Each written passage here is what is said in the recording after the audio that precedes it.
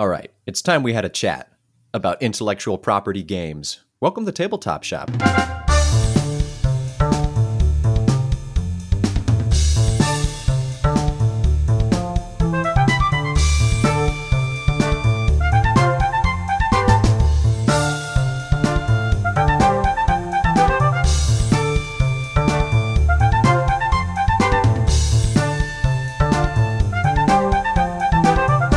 Hello and welcome back to yet another episode of the Tabletop Shop podcast. Another one? I am one of your co-hosts. Another one, man. Another one. Yeah, We've done man. more than one. And I'm this sorry, I is interrupted more your than one. cool spiel. I know, man. I was right in the middle of a pre-rehearsed speech about me being a co-host of the Tabletop Shop podcast. Wait, And that so my name is Nick. what's the Clark. difference between a pre-rehearsed speech and a rehearsed speech? Ooh, actually, that's true. Is pre-rehearsed a word? I don't think so. I think you're making up stuff, man. That's probably true. All right. You interrupted my rehearsed speech. Ah, You know what? And that's Cody Pennington. All the way across the world still, but just a little bit closer than the last episode. yeah. You moved one time zone closer. I am one time zone closer. Yes, I am now in the great mother country of England. The land of the American forefathers. Well, Yes, some actually, of them. What's funny is I'm actually in Plymouth, England, Ah, which would be exactly where our forefathers left England. So that's kind of interesting. Little fun fact for you. huh. Are you feeling rebellious? Actually, I've only felt rebellious twice since I've been here. Okay. Do you want to tell us Yes. about that? No. Yeah, okay. How did the Yeah, go Brits ahead. feel about Plymouth? Do they like stand there and look over the ocean sometimes? They're like, this is the place where they left us. You know what? I feel like they try and kind of erase all memory of the past because, yeah, we did them dirty for a while. So, Yeah. Well, that's cool. Anyway, what's this podcast really about? well, you know what? For starters, it's got to be about the mundanity of the games that we drudge through during our daily lives, Cody. I have some repeats to mention this week, but I have some new ones to mention too. Okay. I have some new ones as well. Awesome. I am excited to hear your new ones. Your new ones are probably more interesting than mine. I'm not going to lie. I hope so. But actually, you know what? I guess I only have one new one, but the other one I haven't played in a long time. But Okay. despite those great leads into my games, I'm going to let you go first. All right, that's fine. That's fine. So Seven Wonders Duel, again, great two-player game. I managed, so in Seven Wonders Duel, there's 3 ways to win. It's basically just a pretty straightforward, I don't know if I'd say it's straightforward, but it's a simple yet very strategic card drafting game, loosely based on Seven Wonders. And there are 3 ways to win the game. One is just by tallying points. But there's 2 other ways, one of which is a military victory, and I received yet another one of those. I think I mentioned last episode or 2 episodes ago that I won with military, and I've done it again now. Actually, I think I technically did it twice in a row. So, yeah, that's pretty awesome. You'd think Anna would have learned her lesson at this point. You would think so, man. You would think so. I almost did it again today, actually, but yeah, not quite. And then she ended up beating me on points. So that's the thing is, if you really pursue the victory route and you don't get there, yeah, you're sacrificing a lot of points otherwise. Yeah, it's a great, brilliant balance. I love it. It is for sure. And actually, everything else I have to mention is technically new. One of them is Dominion because I have not mentioned Dominion yet. I think on the podcast, although I've played it many a time. Okay.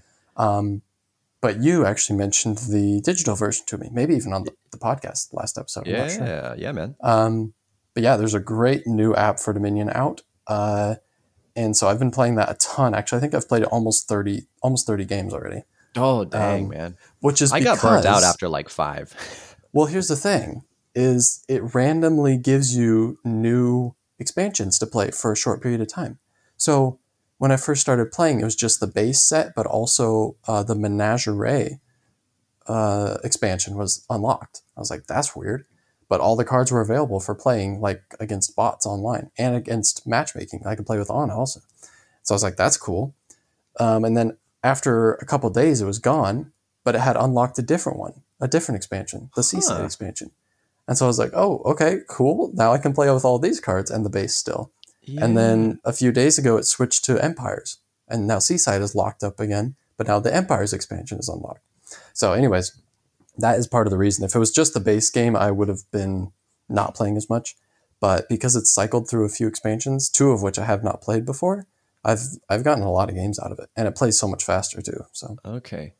So I did see that when you told me about the how it includes a free expansion. I looked and I also had Seaside, which was unfamiliar to me. So maybe I did also start with the same, like the game must put out the same free expansion and then it yeah, switches it out for everybody whenever it yeah, it seems like renews. every week or something like that, every certain amount of time, it switches to a different expansion, which is Yeah. interesting. So yeah, that's pretty cool. I've been playing a lot of that. I Okay. have also played, well, technically Rummy Cube a couple times, but that's all I'm going to say about that. Um, not a fan. Um, I played a game called Loup Garou, which I'm probably saying that totally wrong. It's a French game. Loup-garou? Actually, it's not a French game, really. It's just werewolf. It's just werewolf, but in French. Um, so I've played that Oh, quite a few okay. times because there's a few other people living here in this house. Actually, 11 other people to be exact. Wait, But did we've did actually Anna had play? some. Did Yes, Anna she play did. too? So that means a German girl played a French game in England. But it's not really a French game. It's just like the French printing, you know? So Oh, anyways. well, hey, come on, man. But actually, Give me something. I've never actually played werewolf before, technically. I've played Mafia, which is kind of like you just use a deck of cards and you give them some abilities. But I've never Yeah. actually played werewolf before. And it's amazing because there's so many um, different roles you can play as. I don't know if you're really familiar with werewolf at all, are you? I think I've played it maybe once. My familiarity is with Secret Hitler, which I think is the same concept, but Well, just a different game. a brief overview of werewolf is basically everyone gets a hidden role, like a secret role face down. Yeah. And a couple of people are werewolves, and then there's all in this version, which is kind of like the deluxe version, there's a ton of different roles that do different things. But basically, everyone goes to sleep at night, and there's a narrator, like a person that's running the game. And they tell the werewolves to wake up, and they ask who they want to kill, and they kill someone. And then they go back to sleep. But then there's everyone else has a different role. And so basically everyone's trying to kill the werewolves, or the werewolves are trying to kill everyone. Yeah. And but there's all these different roles that make the game so like convoluted, but in a good way. Like there's the Cupid one where Cupid wakes up and they can pick two other people that are kind of quote unquote in love, and then the narrator the narrator taps those two people and they look up and see each other, and then they know that they're in love and they get to see each other's identities and they go back to sleep. And now those two have to win together, regardless of what their identities are. They have to win together, die together, basically. And Hmm. so there's all these different roles that mess around with how people are influenced because during the day phase, after everyone wakes up, everybody in the town gets to vote one person out and kill them, basically. And Okay. so everyone has all these different biases, kind of depending on their identity, that can make them more or less suspicious and people thinking they're a werewolf, but they're totally not. They're maybe just trying to save someone's back because they're the lovers or whatever, you know. Hmm. So it's amazing. It's a great social deduction game. Yeah. Okay. Um, and then I downloaded a couple digital games. Actually, I was looking through to try to find some more digital board games, and I decided to give Evolution a try, Huh. which I kind of just I don't know. I was never really interested in trying it. It didn't seem that interesting, and it's not that great. But I feel like maybe I don't. Basically, what you do is you have like you're dealt some cards. There's like 4 or 5 rounds or something. You're dealt cards, and um, the cards have different abilities basically, and a number assigned to them. And you can play a card down just to create a species. It doesn't have any abilities. You just create a species with that card. And Hmm. then with your other cards, you can give that species traits. Um, and basically, what you're trying to do is trying to feed your species and add more traits to it to make it more powerful. So at the beginning of the round, everybody throws a card blindly in the middle, and all those cards are flipped over, and whatever their numbers are, they add up. That's how many food there is available for that round. And then everyone's then takes turns like playing cards, and then you take turns feeding your creatures that you've created, trying to get them all fed. Hmm. The reason it's kind of interesting is that you can create carnivores, and then carnivores feed off of other players' creatures, but they have to be more powerful. So you can add to your body size, and you can add to the number of like creatures within each species. But I don't know, the whole thing felt a little too simple, a little too straightforward. Oh, okay. It didn't grip me that much. I played it a few times. I thought it was okay, but it didn't really feel special. I know there is an expansion for it, but I'm probably not going to bother downloading it, I don't think, or buying it. So, Okay. yeah. All right. I'll take that. And then I also tried the digital version of Onirim, which is a game that has been touted by Z Garcia quite a bit. It showed up on his list on the Dice Tower quite often. And I saw that it was like free to download, and I was like, well, might as well try it, right? Like, there's no reason not to. And again, it was kind of like, you're basically just like flipping over cards, and there's 4 different colors, and there's a couple different symbols, and you have like a hand of like 5 cards, and you want to play 3 cards in a row of the same color to unlock a door, and you're trying to unlock 2 doors of every color, basically. But you can't play the same symbol twice in a row, so you have to play 3 cards, alternating symbols of the same color. And there's not much more to the game than that, honestly. Like, there's a few other things that make it a little interesting. Basically, you're trying to unlock all the doors before you run out of cards, before the deck runs out.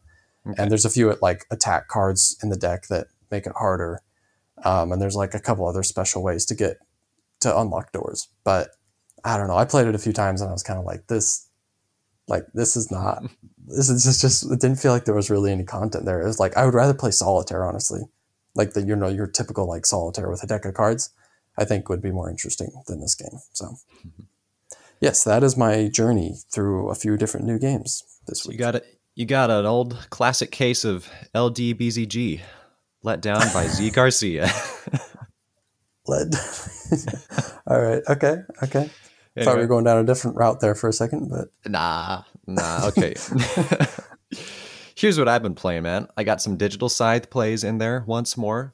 I've not played Wingspan for a while because, like I say, I got like another 100 plays in there. Got a little burnt out, so it's crazy. Switching back to Scythe. It's crazy.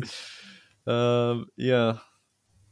Not much to say about that other than it's my number 1 game and it's incredible. Seven Wonders Duel as well. I don't remember. Maybe Kirsten beat me. I think she did. Dang it. That's right. I'll get her back eventually. That's right. I lost to Anna today also, so it is what it is. Okay. We can just have our bro loser club. Pity party. Yeah. Join me. Champions of Midgard. I just got that purchased recently with both expansions for awesome. Grand total of like $80, I think, for all 3 of them, which is fantastic. Because I've been looking for that for a while. I'm trying to convince you to give me yours, but now I can just have my own free version.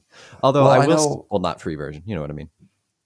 I know both the expansions were out of print for a long time.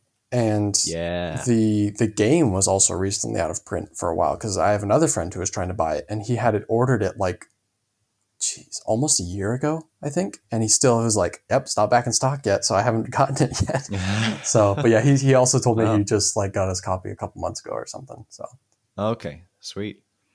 Well, it's a bit of a slightly different experience for me because your game, you had taken out the like blue, red, yellow, green meeples and replaced them with like the camo colored, like brown, gray, and green, like camo green colors, which fits the game aesthetic a lot better.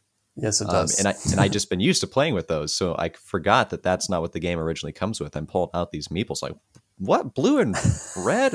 What's going on here? Yellow? This looks terrible. I know, but that's right. I got used to it. Yeah, just a phenomenal game. You know that I have made this my featured game from last year based on my super fancy calculations of how many, like what place in my top 100 it ended up at, combined with how many spaces it moved over the course of the year. Yeah, definitely a fantastic game. Worker placement and dice worker placement at the same time. That's true. Well, it's more like dice assignment. I wouldn't call it dice placement, which is a really weird distinction. But I know Tom Bassel called it dice worker placement. It made me think for a little bit. I'm like, are they really workers though? But like, I guess you are kind of saving them and then then you're able to reuse them if they don't die, you know? But I feel like what is inherent in both dice placement and worker placement in X placement games, I feel like you have to place something and then get something at some point. It doesn't have to be immediately or whatever, but basically Yeah. with this game, it's like, okay, I have one or two combats I can do, and so I'll issue my dice out however I want. Mm. I'll split my dice up and just allot them to the combats. It's not like you're taking a spot with them. You take a spot with the worker, and then you send dice to that spot. Yeah, that's a good point. I guess they function more like a resource because in true worker placement games, you're competing over limited spaces. And Yeah, this is a worker placement game in that you use your workers for that, but then the dice you right. assign afterwards. So I guess it Yeah. is more of an assignment. So take Ha. that, Tom Bassel. Ha! And Gotcha. Cody, since you were on his side for a second. Well, yeah, it was just a little bit. Got me some Splendor duel action in there. Okay, nice. Good little game. Still just kind of feels like Splendor in that there's that sort of a tense race going on, which isn't quite my favorite, but there are more ways to win in the Seven Wonders duel fashion, and so I appreciate that. Okay. But Okay. my last game is going to be the most interesting. I just bought Gloomhaven because I had a price alert on it for if it ever dropped Great. below $90, and I got it for Yeah. $83, boy, at Somebody a must have been mini. selling out to make room for Frosthaven stock or something. Well, I guess Miniature Market does this like voted by the fans discount day. I don't know if it Really? was a day or a week or something. And so there was a bunch of things that were on sale because I guess people had voted for it. One of those things was Gloomhaven. Huh. So I was like, yeah, boy. I That grabbed that. What? I was that's just a very interesting concept. Yeah, I mean, obviously your most popular things are going to get voted to be cheaper. So it's kind of an odd business concept, but I mean, But if if it it gets brings in people to buy, customers. if you're still profiting and it gets people to buy the games, then yeah. Yeah, exactly. But 83, and in the way of Miniature Market, you get free shipping on orders $99 and above. And so I needed to find something that was at least $16. And so I found Hanamikoji that was exactly $16. So it got me right up there to the free shipping margin. Have you heard of That Hanamikoji? it sounds familiar, but I'm not sure. I hadn't heard of it before, but the first thing I saw is that it had a Dice Tower Seal of Excellence on the front. I That's was like, good. Okay. okay, $16 game, good seal. And I looked up a little review of it, and it seemed pretty interesting, so I bought it. So this game uses the game mechanic that I've heard of before, but just never played and didn't really understand what it was. It's called I Split, You Choose. Yeah. And Right. the base function is one player is going to be dividing some sort of resource group, and then the opposite player gets to choose one of those divisions. And then it's very interesting, mind-bending logic gaming. So the theme of Hanamikoji is it's a Japanese themed game. There's 7 geishas in the middle of the board. It's exclusively two player only. And each geisha has a certain number of cards assigned to them that are in this deck. So there's a total of, I was going to say 21 cards, I think. But it's not exactly 3 cards per geisha. Whatever. There's 3 geishas that are like level 2. And so they each have 2 items assigned to them in the deck. And then there's like 2 level 3s and then a 4, then a 5. And so each player is playing a total of 4 actions, 4 unique actions that you have to play, each of them at least once over the course of the round, that let you somehow either assign a card secretly down towards one of those geishas or discard some cards, or then there's 2 I Split, You Choose actions, where basically you're just trying to get as many geishas to your side as possible. And to do that, you have to assign the related cards for a given geisha. And then at the end of the round, you have to have more assigned cards to a geisha in order to win their favor. So like if the geisha that has 3 cards in the deck, if you get 2 cards down on your side, now it's impossible for the other person to get that geisha because there's only 1 card left. And it's just kind of a little halvesies math logic like that. And at the beginning of the round, you always randomly throw out 1 card unseen. So you also don't know what card is missing from the entire deck as you're all trying to vie for the favor of these geishas. And then the first player to get 4 of the 7 geishas favors like wins at the end of the round, or obviously the geishas that are harder to get because they have more points or more cards assigned to them, it's like 5 or 4, you whoever gets 11 of those points total can win. So it's possible to win if you only have 3 geishas. So anyway, all that to say, it's a very fast playing game. Unique concept I never played with before, and I lost both times. How do you feel about that very direct kind of tug of war, like 2-player game? There's some things in the middle that you're trying to win, and so you're kind of just playing cards down to have more Yeah. influence on each one. How do you feel about that kind of mechanism? Yeah, here's the thing. If this was a long game, I don't think I'd like it very much. Okay, But yeah, sure. since a game is like 15, maybe 20 minutes at the most, I mean, it probably only takes you about 3 rounds at the most to play a game. I actually lost the first round for the first game because Kirsten already got 4. I thought I was doing well. I thought I had enough cards out. I don't know what was going on, man. And she was tired too. So I don't know if she even 100% knew what she was doing. So maybe I was just playing like super terribly. But yeah, that's my cool story. That's hilarious. That's amazing. I feel like I haven't played really a whole lot of games that function that way. I have played like Shot and Totten, which does function that way. You basically are directly laying cards down and trying to get like runs or whatever and beat the other person's combo that they lay down.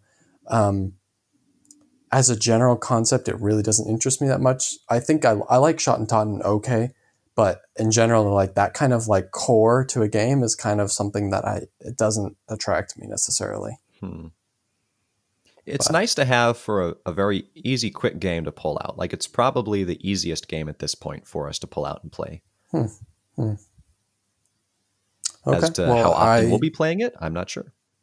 I'm sure that whenever we see each other again at some point in the future, we could bang out a quick game of it, and I can give my, how do you say, valid opinion afterwards. Because right now I have an invalid opinion. So. Okay. I see. Baseless opinion. How about that? Yes. Yeah. All right. Well, we've spent like 20 minutes on this. That's too much. For sure. That's way too long. People don't care that much about all the stuff we've played. So we better mosey on over to the next segment of the podcast here and talk about a very, very popular game of the week.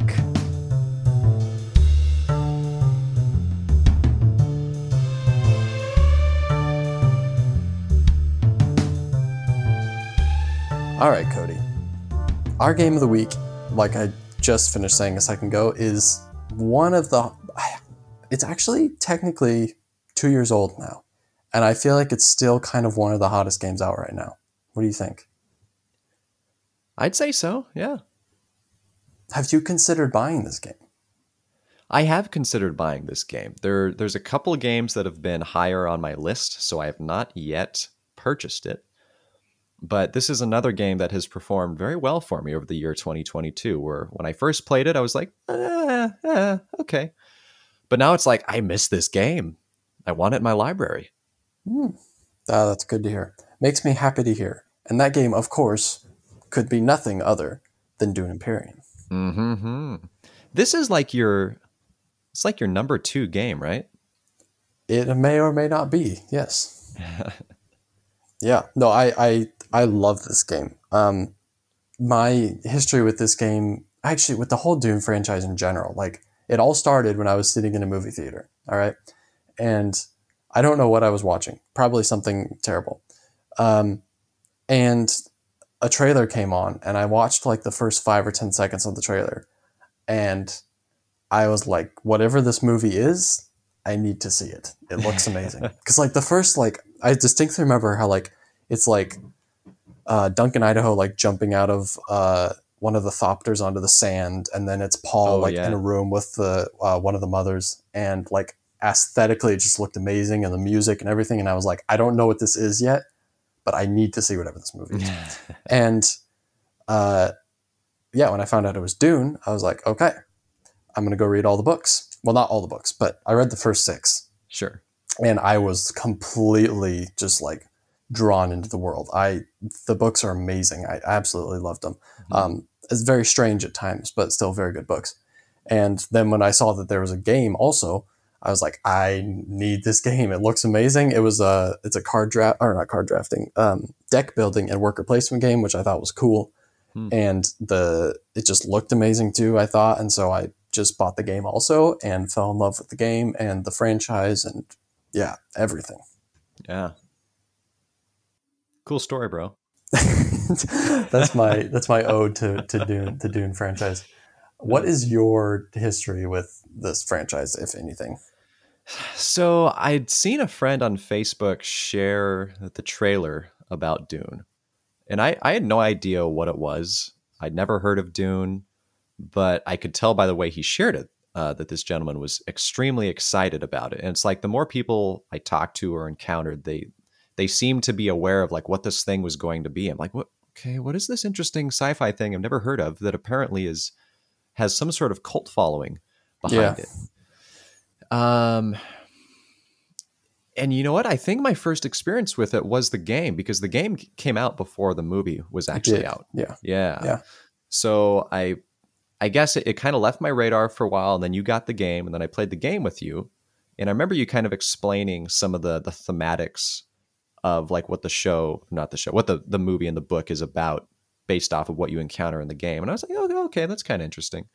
But then like time went on and the hype continued to build for the movie.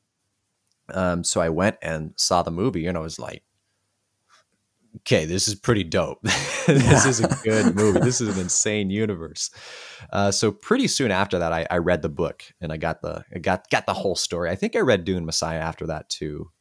I know I read a second book. I'm not really sure which one it was. Very impactful, obviously. Yeah.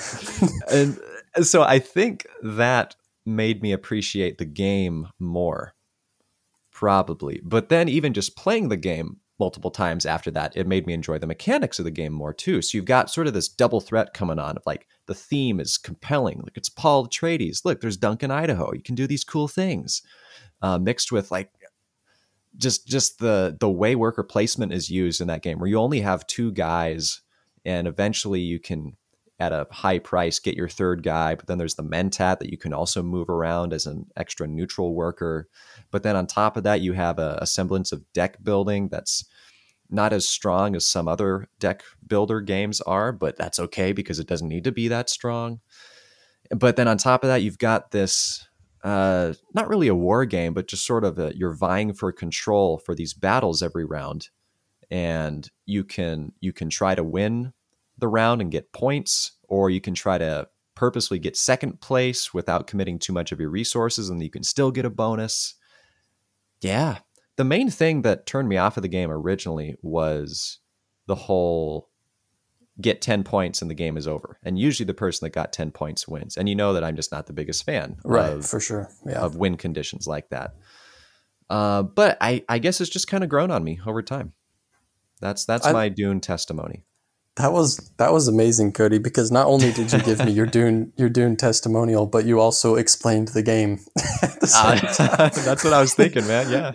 You're like, here's my history with the Dune universe, and also let me explain how the game works. Yeah. Seamless. And it really was seamless, too. That was amazing, Cody. Very smooth. Hey, thanks. Hey, what if we just submitted this segment of the podcast to the guys that do the really terrible announcement videos for the expansions? Okay. All right. We got to take a real quick pause here. I have already mentioned this, I think maybe once on the podcast, but if you want a good couple laughs, go find the announcement video for either, I mean, preferably the Rise of Ix expansion, but also the Immortality expansion, either one. Go watch the announcement video for those and you will laugh. That's all I'm going to say. Look at their dead eyes. Okay, well, be nice, because one of those guys is the designer, all right? And he did a very good job, actually. He did a very good job. Okay. The other guy didn't. But anyways, yeah, so it is a worker placement game. It's a little strange as you only have 2 workers every round. But it's also deck building. And I think they blend very well. The deck building is really slow though. A lot of people who maybe don't have too much exposure to deck building might instantly think of Dominion, where every single round you're buying a card, but rounds are really quick. Like every single turn, you're buying a card, and you might end up with a deck of start with a deck of 10 cards, and you might end with a deck of 35, 40, maybe even more maybe even 50 cards, depending on the game. Yeah. This game is not like that at all. There's much, much less deck building because there's only going to be, 10 rounds tops. So you're not going to buy more than probably 10 cards anyways. You might get more than that, but probably not. So it's a much, much slower deck builder, but the cards are so cool and so powerful that it really makes up for it in that sense. I think, Dominion has some cool and powerful cards, but most of them are pretty, they rely more on the combos that they'll make throughout. And as you build your deck up, you'll get more of those combos. This relies less on that and more on, here's some really cool, powerful cards that interact with the board more also. And I don't know if you want to, maybe I should, maybe you, if you want to, you can maybe kind of explain how, what bridges the gap between the worker placement section and the deck building section. Yeah, you've played it more than me, so I'll let you cover that. Okay. I just don't want to dominate the conversation since this is kind of more of my baby. I did the amazing seamless intro, so you did, Cody. Which I feel like I don't know. I feel like after you mentioned it twice, we've each mentioned it now. It's somehow less seamless, but dang it, we broke it. What's cool is that the cards are basically all double use. You can either, whenever you place a worker on the board, you have to play a card in conjunction with that worker, and the card will tell you what areas of the board you're allowed to place a worker. But if you use the card to place a worker, you will not be able to use that card for anything else this round. And so you play a card, put a worker out. And then on your next turn, you play a card, put a worker out. And then you have generally 3 cards left over that you'll get to play for a different ability. And so that in and of itself creates a plethora of interesting situations where you have, I don't know how many different sections on the board, at least 7 or 8 different sections. And you might really need to do something on the board, but the only card that lets you do it, you might want to use that card for whatever the card's ability is. Yeah. And so you have to make these difficult decisions, like what's more important, basically. Like doing that thing I want to do on the board or using this card for its ability. To me, that's kind of one of the highlights, is that decision-making process that goes into placing your workers on the board or saving your cards is really, really cool. Yeah. I know you hate this game, but it makes me think of Race for the Galaxy in that manner. Okay, here's the difference. Actually, I was thinking about this today because I listened to your interview with Tom Lehman. And I think what I dislike is cards that can just be that they're technically double use, but the second use is just kind of as fodder. You know what I mean? Like actually Evolution has the same thing that I was just describing, where cards can just be used to generate food, or they can just be used to increase body size or increase population size, that you don't actually use them for what they do. So they're technically multi-use, but really it's like, well, you can use the card for what it does, or there's these few general uses where you can just kind of plug it in and it does this thing no matter what card it is. Dune Imperium's different, where it's like, okay, you can use this card and send a worker onto these different spots that the card specifies, or this card has this other special ability that you can use, right? And so it's not just like, well, it's either you do it for its special ability or it's just a resource, It's a little bit more special than that, I think. Yeah, I suppose it's the difference between opportunity cost and just having multifunction cards, multifunction abilities. Yes. Because I feel like in games like Race for the Galaxy, it's like, well, just which cards basically do you want to trash to generate resources or whatever, In Dune, the cards have multi-uses, and those multi-uses are special in and of themselves. Not just having one special use and one just general use that you can plug any card in, That's true. Multi-use cards seems like it's a rising niche that is quite effective. A lot of the West Kingdom games use that concept, at least for yeah, they definitely do. Paladins, Architects, I think, kind of does that by counts, where you have these townsfolk, especially, or maybe enemies that you're attacking, that they can be used in different ways depending on how, I guess, your play style, your strategy, or even what specific action you want to take to use the top part of the card or the bottom part of the card. It's really a genius mechanic to be used. Yeah, and the West Kingdom games are interesting because they're generally like, you have to make the decision when you acquire the card. You can either acquire it this way and get this kind of immediate thing, or you can acquire it that way and add it to your deck or do this with it. Like in a game like Dune, it's like every time the card comes up, you're making a decision about how you want to use it. In the West Kingdom games, it's like, as soon as you get that card, you're making the decision definitively. Either the card is going to be this or it's going to be that, you know? Mm-hmm. Yeah. So yeah, it's interesting. I like it. There's different ways to do it. You can even like even the Race for the Galaxy where it's like, okay, it has a special use or it has a general use. That's also, I mean, it's even in Race for the Galaxy, it's more interesting than just having cards that you can only do one thing with generally, right? Yeah, I agree. And it makes it shine. Now, this is just it's just kind of lobbing the ball up for you, just an easy alley-oop. But Nate, Okay. what do you like about Dune Imperium? What do I like about Dune Imperium? I think what shines the most is what I've already mentioned is deciding how to use your cards. Um, I am also I'm actually a really really big fan of the aesthetic and the art and the Mm, production and really kind of everything about that with this game. Um, I love that the art is based on the movie, but I really love that it's not screen captures from the movie, but it's artist renditions. And when you look at the characters, you can still see, okay, that's Jason Momoa, that's Timothy Chalamet, mm. whatever. But it looks really good. It's very, very well done. The kind That of is what Arc Nova should have done, homie. I'm not You know, going to get into that right now. with their chintzy, weird half Listen, here's picture, the thing, half Cody. drawing card art. What?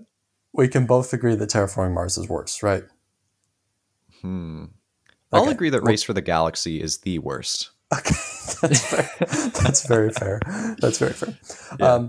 But when this game came out, people also complained about the game board being boring, and I actually quite like it. I think there's, and generally, it's kind of mostly black and brown because it's kind of a zoomed out like Arrakis in space, and so Yeah. like a lot of the board is the brown of Arrakis, and the rest is kind of the black of space.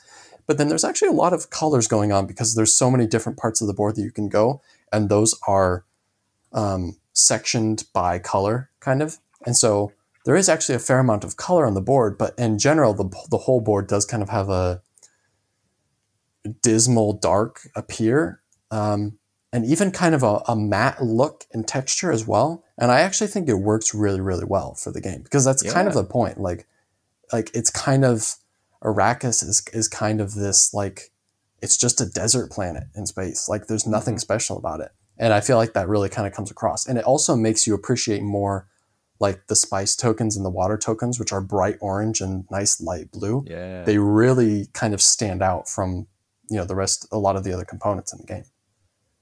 And the player colors too. Like I'm looking at a screenshot of it here, and they actually are the classic red, yellow, green, blue, but they're all kind of a matte color in a sense, almost a dusty hue to Yeah. sort of Yeah. match the appearance of Dune and the aesthetic of it all. The red is kind of like a light burgundy. The blue is a deep blue. The green, I feel like there's not too much special about it necessarily, but It's a I little dark. personally love the yellow because it's kind of a like caramel gold. I absolutely love it. Yeah. Like Yeah. sand, kind of. Like what? Sand? Like sand. Yeah. Yeah, sure. Yeah. So yeah, I absolutely. I am a really big fan of how the game looks and feels for sure. And of course, there is the deluxe upgrade pack where you can replace all those with minis, which I'm sure is cool. I'm not sure if I want to spend like the $40 or whatever just for some minis, but I'm Mm. sure it would be cool. Um, Yeah. yeah, but I like that there's a fair amount of moving up tracks in this game. And basically, Ooh. there's Yeah. 4 different houses that you can gain influence with if you send your worker to one of their spots. And so whenever that's even cooler. It's like you play a card, you send a worker to one of the spots of these houses. They each have 2 spots for each house. And if you go to one of those, the spot you pick has an action, but just for going on a spot from that house, you also move up on their track, their influence Mhm. track, which all of those 4 tracks are kind of a little race in a way. Like if you move up twice, you get a point, but if you move up 4 times, you get a temporary point, which you'll keep as long as nobody passes you up on that track, which is really Mhm. cool, I think. Um, and so I love that also. And I think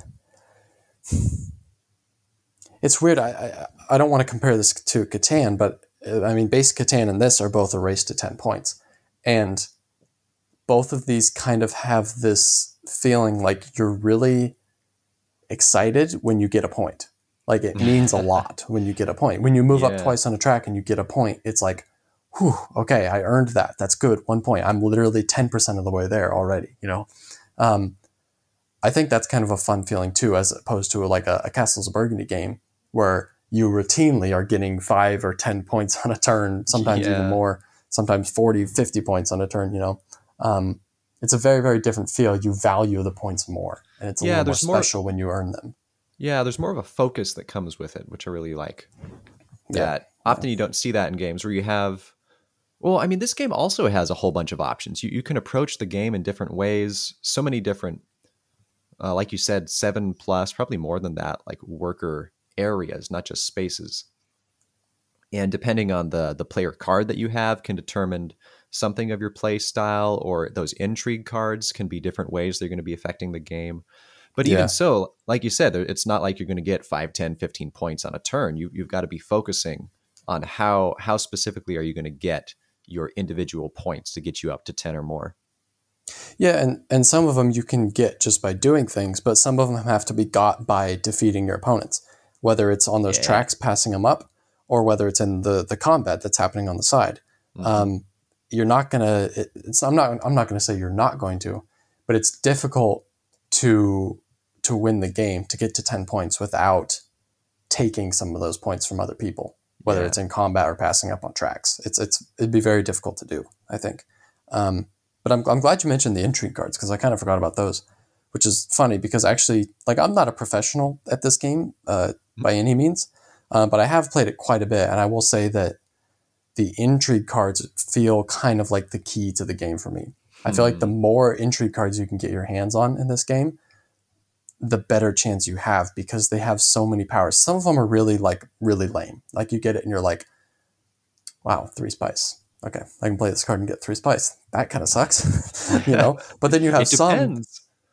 I mean, sure, 3 spice can be a huge deal sometimes, but there are other ones that are like as soon you like get the card and you read it and you're like, this could be game changing if I play this in the right situation, you know. Especially the ones Hmm. that mess with combat a little bit, like yeah, the intrigue cards are really amazing. Or you can even get points after the game ends. That's what I love. This game is technically a race to 10, but then people might have cards that score after the game ends, and you could actually Yeah. pass somebody up after they reach 10. I love the resources in the game too. They're very limited, and so it makes you fight for them. And when you get resources, it feels good. You feel powerful. Like Yeah, money is pretty limited in the game, and so you really have to decide. Oh man, okay, am I going to spend this money and try to get my new worker, or am I going to spend it over here? And like I don't remember what else money's used for, but I remember it being sort of a mind bender at times with how you're going to deploy it on a given turn. yeah, for sure. I think I don't like stressful games, and so as a general rule, when a game has limited resources, that kind of makes me worry a little bit. Hmm. But in this game, like it doesn't feel super stressful, but it definitely is stressful at times. And just that, not like you're pulling your hair out, but you're like, you really have to think. You really have to think a few Yeah. steps ahead. Like, okay, I can't just blindly throw resources here and there and just randomly make Yeah. decisions. Like, you really need to ponder. Okay, I have gained these resources, like you just said. Okay, I've gotten these resources. What is the wisest way to use them because the Yeah. resources are so limited? Which also, again, is very thematic as well. Well, yeah, I mean, it matches the whole play style of the game too. Your workers are extremely limited. I mean, only having 2 workers to a maximum of 3. The cards you have are limited. You really have to decide which cards you want to use to play workers and which cards you want to reserve to fight with or to purchase other cards. It really is like very strongly an efficiency game, I think. Yeah, an almost an efficiency puzzle, you might say. You could indeed say that.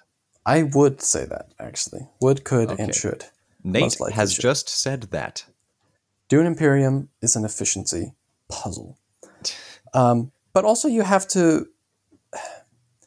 I feel like you have to be able to pivot and to change directions in this game if you have to. Also, like you were saying, there are asymmetrical player powers.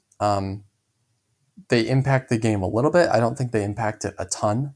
It's not like they make you have tunnel vision. Like you have to like if you don't focus on the strategy that it's nudging you towards, then you don't stand a chance. It's not like that. Hmm. Um, but I think that they're general enough that you can really kind of pursue whatever path to victory you want, and also can easily pivot and change paths to victory. Try something different if you have to, just based on the cards that come up in the market, or based on the things that other people do, or on a combat not going the way you expected, or whatever. Yeah. Based on the intrigue cards you draw, like you have to be able to change directions and just weasel your way up to those 10 points before somebody else does. Yeah.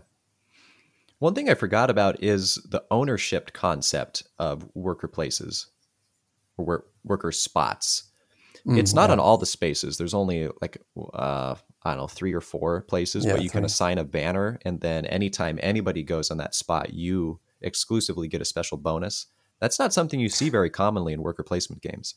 It's not, and I really want to see it more, because even in this game, it's not a very common occurrence. Like you might Mm, see a couple banners go out in a game. Throughout the course of the whole game, you might see a couple banners go out, and so those people might generate a couple of resources off of it, but that's it. I feel it's a really, really small part, and I kind of wish it was a bigger part, honestly. And I would like to see that in other games more, as a more involved part of the design, for sure, because it is a cool yeah. concept that you can kind of, somebody has to kind of pay a tax to you almost, Yeah.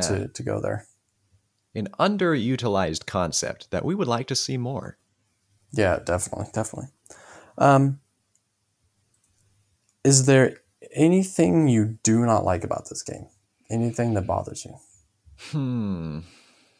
I mean, originally it was just the point concept. I didn't like the race idea of I just have to fight and scrap for these points, and I could lose by the difference of a single point, or I could just do really bad and lose by a bunch of points, which has happened Yeah, before for me.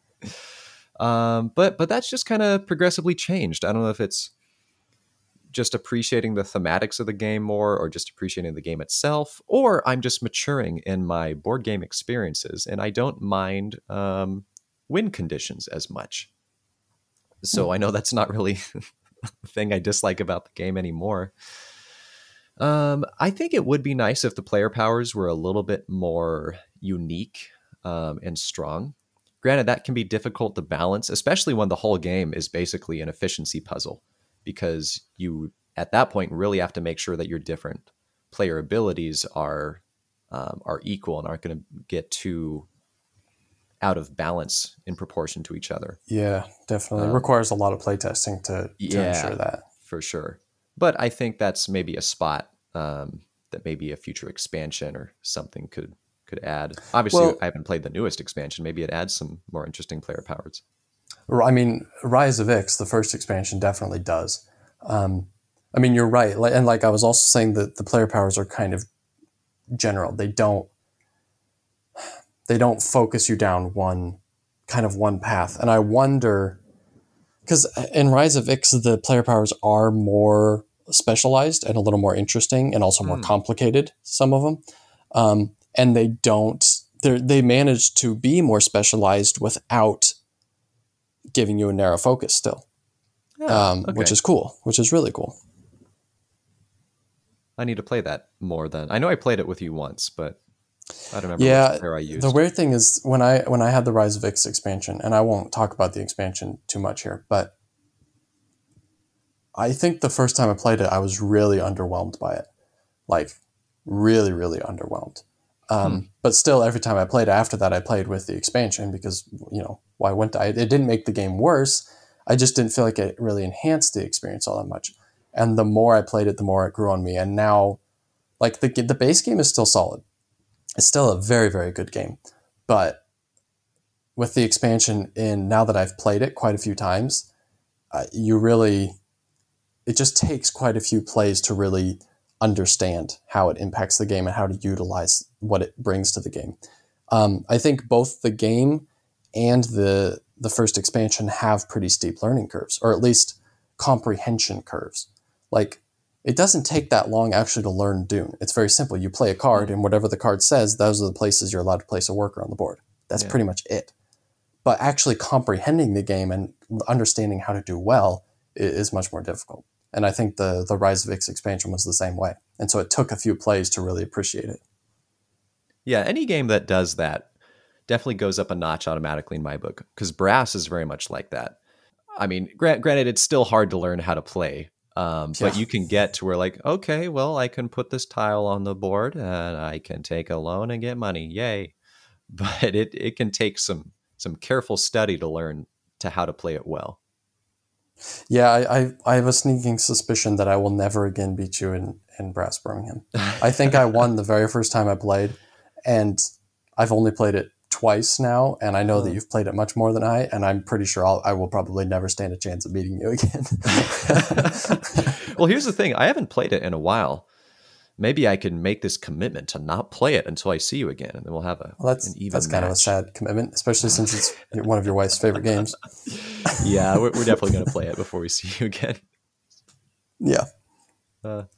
Well, this is becoming a long podcast, Nate. We need to talk about the pros and cons of IP games. We do, which is very convenient as we just finished glorifying an IP game. Well, IP games are terrible, man. They're never trash. good. They're garbage. Yeah, they're all garbage. Okay, well, real quickly, why don't you maybe just define IP? Because IP is not actually, it's not a board game term. Intellectual property is not a board game term at all. So why don't you go ahead and define that? I'm going to give you the Cody definition. I don't know how accurate this is, but I'm just telling you how I approached considering this topic. I think of an IP game as intellectual property. This theme has appeared somewhere in media before, specifically maybe a video game, but most popularly it's going to be a movie or a TV show. So it's something where the concept, the intellectual property, already exists, but then that theme has been taken and employed in a board game form, which has its pros and cons, which is why we're here today to talk about it. Yes. I think I will give you the Nate analysis of the Cody definition. I think technically to be an intellectual property, it has to actually be licensed as well. It can't just be something that somebody created and didn't license. And so IP could be Star Wars, but I think it could also technically be Cheez-Its. I think like both of those things are technically intellectual properties. I could be wrong. Think of that. I could be wrong, actually. I could be 100% wrong. But dude, do you remember that Cheez-It game I looked up and found on Board Game Geek? Oh, yes. Wow, yeah, that's so weird. I said Cheez-Its. That's great. Have you bought that game yet? Not yet. I don't know if it's available anywhere. I need to add it to my list, though. eBay, man. eBay. So, like I said, we did just finish, glorifying an IP game. And then we jokingly started saying that all IP games are terrible. But the reason we so quickly changed to that is not just because we had just been glorifying an IP game, but because I think in both of our minds, in general, IP, intellectual property being associated with a game is a very scary thing. Yes. Because personally, you just have to worry about cash grabs, basically, especially with things like Star Wars, Harry Potter, Marvel, these franchises that are insanely popular. I just worry so much about games, and I think we've both been burned also from IP games. That it's like we love whatever the IP is. The game looks good, maybe, and then you play it and it's like there's nothing good there at all. Yeah. It's just terrible.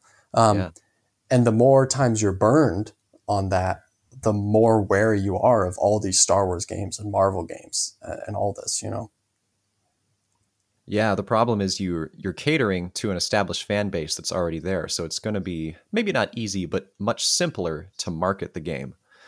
But if that's all you're relying on and you don't have good game design, oftentimes you're going to see some pretty garbage games. Well, that's the interesting thing, is that most games they have to rely on something to get people to buy the game, right? And so either it's going to be how the game looks, or it's going to be the actual mechanisms of the game. Like for the people that actually look into it and say, okay, does this actually look like a solid game here? The interesting thing about IPs is that they're basically operating solely on the intellectual property itself being the operative aspect of the game that either attracts people or doesn't attract people, right? Hmm. Because if there's I don't know, I'll just say I'm not a huge fan of Marvel. And so if a game comes out that has Marvel attached to it, I'm instantly less interested in that game. I know nothing about the game yet. I'm instantly less interested in buying that game because it has Marvel attached to it. Whereas for other people, it's the exact opposite. As soon as they see Marvel, their ears perk up and they're like, oh, Marvel, okay, I'll check that out, you know? And so it's a Yeah. very different part of the game that either attracts or scares people away. Yeah, I have kind of a weird story here for you now. It's related to that, specifically Marvel. So there's the game Thanos Rising, which I played quite a few times, and I honestly don't mind the game, but I would probably classify it closer to a gimmick than a good game. So basically a gimmick IP game. And really, that's just because there's a lot of dice rolling going on, and if you roll poorly, you can. It's a cooperative game, and it can be pretty simple to lose without it being your fault at all, just by the way that the dice land, and then Yeah. Thanos turns and starts punching everybody, then everybody dies, and yay. It's satisfying when you do well and you get some good combos and you can start building up your characters. But overall, it's like, here's where IP stepped in a second time, though, Nate. They rethemed it and just came out last year, an Avatar: The Last Airbender themed version of it called Fire Nation Rising. Is that the Wait, is that like the Avatar RPG that was coming out or whatever, or is that totally something different? No, that's something else. It's basically they just Okay, took okay, okay. Thanos Rising, the same base concept, but reskinned it with Avatar. So you're fighting, I think it's Firelord Ozai at different regions in the Avatar map, but then you can be playing as like the Aang gang, the Avatar gang, Zuko, Aang, Katara, Sokka, and then there's different characters that you can acquire. And so I'm sure it's probably going to be the same kind of luck-based game where there's a certain amount of strategy and skill, but you can probably just get burned by the game. But I'm much more excited about it because it's Avatar Are you than really? Marvel. Wow. I am, yeah. Interesting. Interesting. So, I mean, it's basically a new look, same great taste thing, right? But Yeah. Same I mean, mediocre taste. so here's the question: if the games were identical in every way, functionally identical, Hmm. would you buy the Avatar one? Because you right now it sounds like you wouldn't buy Thanos Rising. Nah, no, I wouldn't. I'd lean towards I would. I'm hoping though, and perhaps I'm even confident that there's going to be some different mechanics. Maybe even some refined portions of Thanos Rising that function better. Hmm. It's not a guarantee, but that's my hope. Well, I've had oh my goodness! You know What? what I just realized? What did you realize? Okay, so I was going to ask you a question later on. I was going to ask you what is the best IP game and what is the worst IP game you've ever played. And I'll go ahead and Okay. tell you the worst IP game I've ever played, and I did not make this connection until this very second, is called Harry Potter Death Eaters Rising. Is it the same thing? Because I was just going to say, that reminds me of a game that I hate that is basically just rolling dice and you're at the mercy of the game more or less. Oh, it is the And same. I'm looking at it now. The board is exactly the same. Oh, this that is makes me nervous for Avatar now. but this is actually really really funny because I had already written this down as like this is the worst, like off the top of my head it's the worst intellectual property game I've ever played, because it really is just like you have some cards, you roll dice, you get to make a couple decisions, but if you roll bad you lose basically. Yeah. Oh my goodness. That's really really funny because it's the same game reskinned multiple times, and I feel like it really sums up what I was just saying a second ago, that Huh. like if you it's like a what is it, like a pig with lipstick on, right? It's Yeah. like you put the lipstick on and it looks nice, and then you find out it's still a pig behind the lipstick, you know? And Yeah. they're just putting different shades of lipstick on it and shoving it to a different demographic.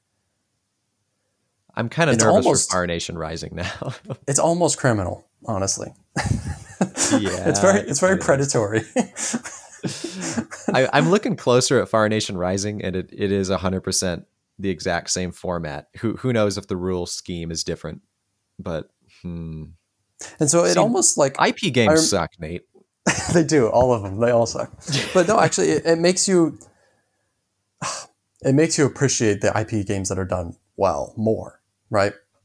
Like Yeah. I know that there are Marvel games out there that are well-made games, but I'm just not at all interested to try them because also if you think about it, there's so many people that aren't in the board game community at all that might get pulled into it like from a Marvel themed game.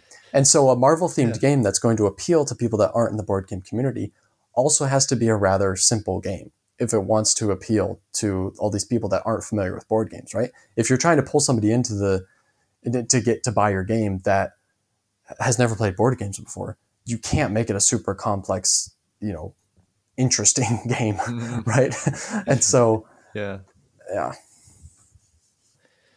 Well, while I was preparing yesterday for this podcast, I was doing something of a case study of my own IP games that I've played. I was just curious, like how many total have I played that I can remember based off of my list, and how many of them do I consider gimmicks? And I was actually kind of surprised at the ratio. So I counted up, I've played about 24 IP based games, and I only consider 8 of them to be gimmicks, which means the solid majority actually were pretty good games. So when you say 8 of them are gimmicks, you mean the other games you thought the theme, like the IP itself, was not gimmicky, but was well integrated with a solid game. Yeah, but if I'm calling an IP game a gimmick, I mean it's relying 89% on the fact that it's based off of this IP and it has not good game mechanics. Right. Like the designers were not really on point. So is that, do you think, indicative of the general ratio of good to bad IP games, or do you think that's just indicative of your good judgment in the IP games you've played? I'm guessing it's probably more indicative of my good judgment, because here's the thing, like if a game is popular, it's probably popular for a reason, and it's more likely that I'm going to hear about it and that I'm going to buy it. I am assuming, like the Cheez-It Scrabble game, for example, there's probably so many IP games out there that are actually just garbage. But here's the thing, there's a bunch of garbage normal games too. That's true. That's very true. Well, I'm very curious what the ratio is between the two. Well, it's very subjective, but sure. I will say that I looked up on Board Game Geek. I just typed in Marvel and searched, and there were, I couldn't tell you how many games there were above 20,000, like the ranking 20,000. Like there were a lot. And say what you will about the board game ranking system, but to not make it into the top 20,000 is kind of sad. And there were a decent sized handful of Marvel games that did not make the cut. So, and that's just Marvel. I'm sure you could do the same thing with Harry Potter, with Star Wars, and I hate Harry Potter Death Eaters Rising, and I guarantee that's in the top 20,000. And so think about the games that aren't making the cut, Yeah. Well, let me just run you by the 8 games that I've considered to be gimmicks. Yeah. I know one of them, the other ones for sure. Oh, I believe Firefly Shiny Dice might make it. Well, one of these I think maybe you've forgotten about that I'm curious to hear your opinion on. Okay. I've got Fantastic Beasts Perilous Pursuit. It wasn't a terrible game, but it's just themed on Fantastic Beast. And again, you're just doing a bunch of dice rolling and it can be pretty luck-based. Okay. Indeed, Firefly Shiny Dice is on there. Yeah. Although we have discussed how that's not much the fault of the designer, since the designer wanted you to be able to complete missions, and then for whatever catastrophic, ridiculous, stupid reason, the publisher was like, no, you're going to roll your dice and then see if you happen to complete the mission. Yeah, that's great. We've talked about that before. It's garbage. I included Firefly Flux in this because I don't think Flux is a terrible game, but at that point they just took Flux and then just rethemed it. So really the only thing that's being sold is Firefly. Exactly. Yeah. Know what I'm saying? Here's one, maybe jog your memory. Master and Commander. Oh my goodness. Do you remember that one? That's a throwback. Yeah, man. I don't actually remember the game at all. Honestly, I remember you had some ships. I don't remember anything else. Yeah. I don't remember if that's the exact title of it either, but it was themed off of the Russell Crowe movie, which is based off of a book series where you're sailing your ships around and then you're trying to shoot each other and you're rolling the dice for the wind. And It Wait, looks so cool, but IP game. do you remember that game well enough to confidently say that it deserves a spot in these 8 gimmicky games? Yeah, I remember it fairly well. It basically just had Okay. cool ship pieces. Yeah, it did. But for how it represented sailing warfare was kind of pathetic. So it was an IP game. Huh. Yeah. Then I have World of Warcraft, Wrath of the Lich King, which, as we Oh, talked yeah. about, is just Pandemic reskinned with World of Warcraft thematics. I mean, there's a couple But different you actually mechanics at play. you said you actually liked it more than Pandemic, which, I mean, for what it's worth. But Sure, I would play it more than Pandemic, but it's barely contributing anything beyond the World of Warcraft theme. Like, sure, it adds a couple of okay. things, but at that point, I'm still considering it a gimmick. Like, what's being sold is World of Warcraft. Yeah. Next, I have Trivial Pursuit: The Lord of the Rings, Oof. because Yeah. it's Although, just trivia. yeah, but that's the thing, is that that's a little bit different, isn't it? Because actually, the theme really does change the entire game if it's a trivia based game, right? And so That's true. for people who like Lord of the Rings, it's like, well, yeah, actually, you know what you're getting. It's not a bait and switch, right? You know what you're getting, and actually, it is what you want. You want a Lord of the Rings themed Trivial Pursuit, right? Sure. So I feel like that. I feel like I don't necessarily agree on that one, because Hmm. the game Trivial Pursuit is proven and tested, and people like it. And they're taking Lord of the Rings and saying, hey, here's for our Lord of the Rings fans who like it, come do this trivia. Instead of taking a bad game that doesn't have good mechanisms or anything and just slapping different themes on it to pull in different people to get sucked into this game. Hmm. That's what I would say. I'll allow it, and I'll knock this down, do half of a game. So I have 7.5 games that were gimmicks. Okay, fair. And then next, I've just got Thanos Rising on there, which we already talked about. Of course. And Yeah. here's my bit of a spicy opinion. Marvel United, Okay. and it's a bit spicy because I know a lot of people like it. It was in the People's Choice Top 100 so far for the Top 100 from 2022. I've just played it once, and I guess it's got some stuff. It's got some stuff to it. Where you got some decks of cards that you're playing and you're moving your people around, but it still just kind of feels like Thanos Rising to me. And to me, the gimmick is just that you've got these little cartoon plastic miniatures that seem to be selling the game more than the function of the game. Yeah. I was interested kind of in Marvel United just because it was so popular. But the thing is, like I said earlier, I'm not that interested in the Marvel theme. I'm not at all interested in the cutesy kind of chibi whatever theme.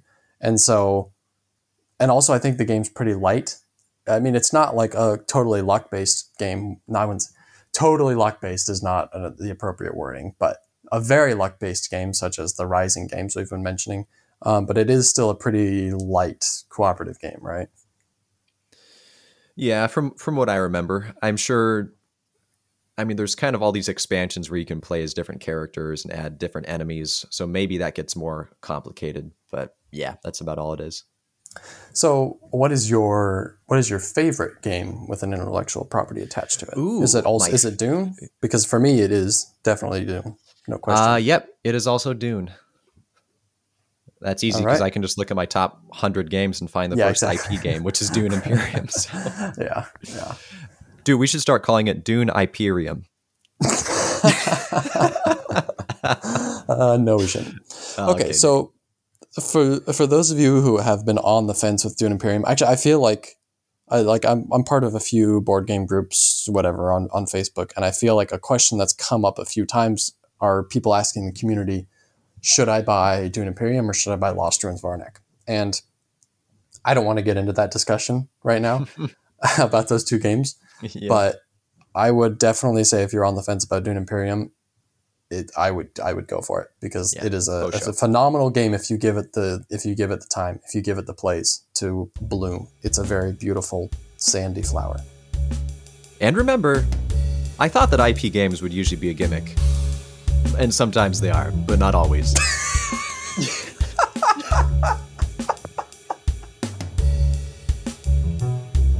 hey, if you guys would like to reach out to us, we would love you to do that at tabletopshop23@gmail.com. That's good. Also, like and subscribe and all that fun stuff. We love you guys. Hopefully you love us. Bye. Cheers.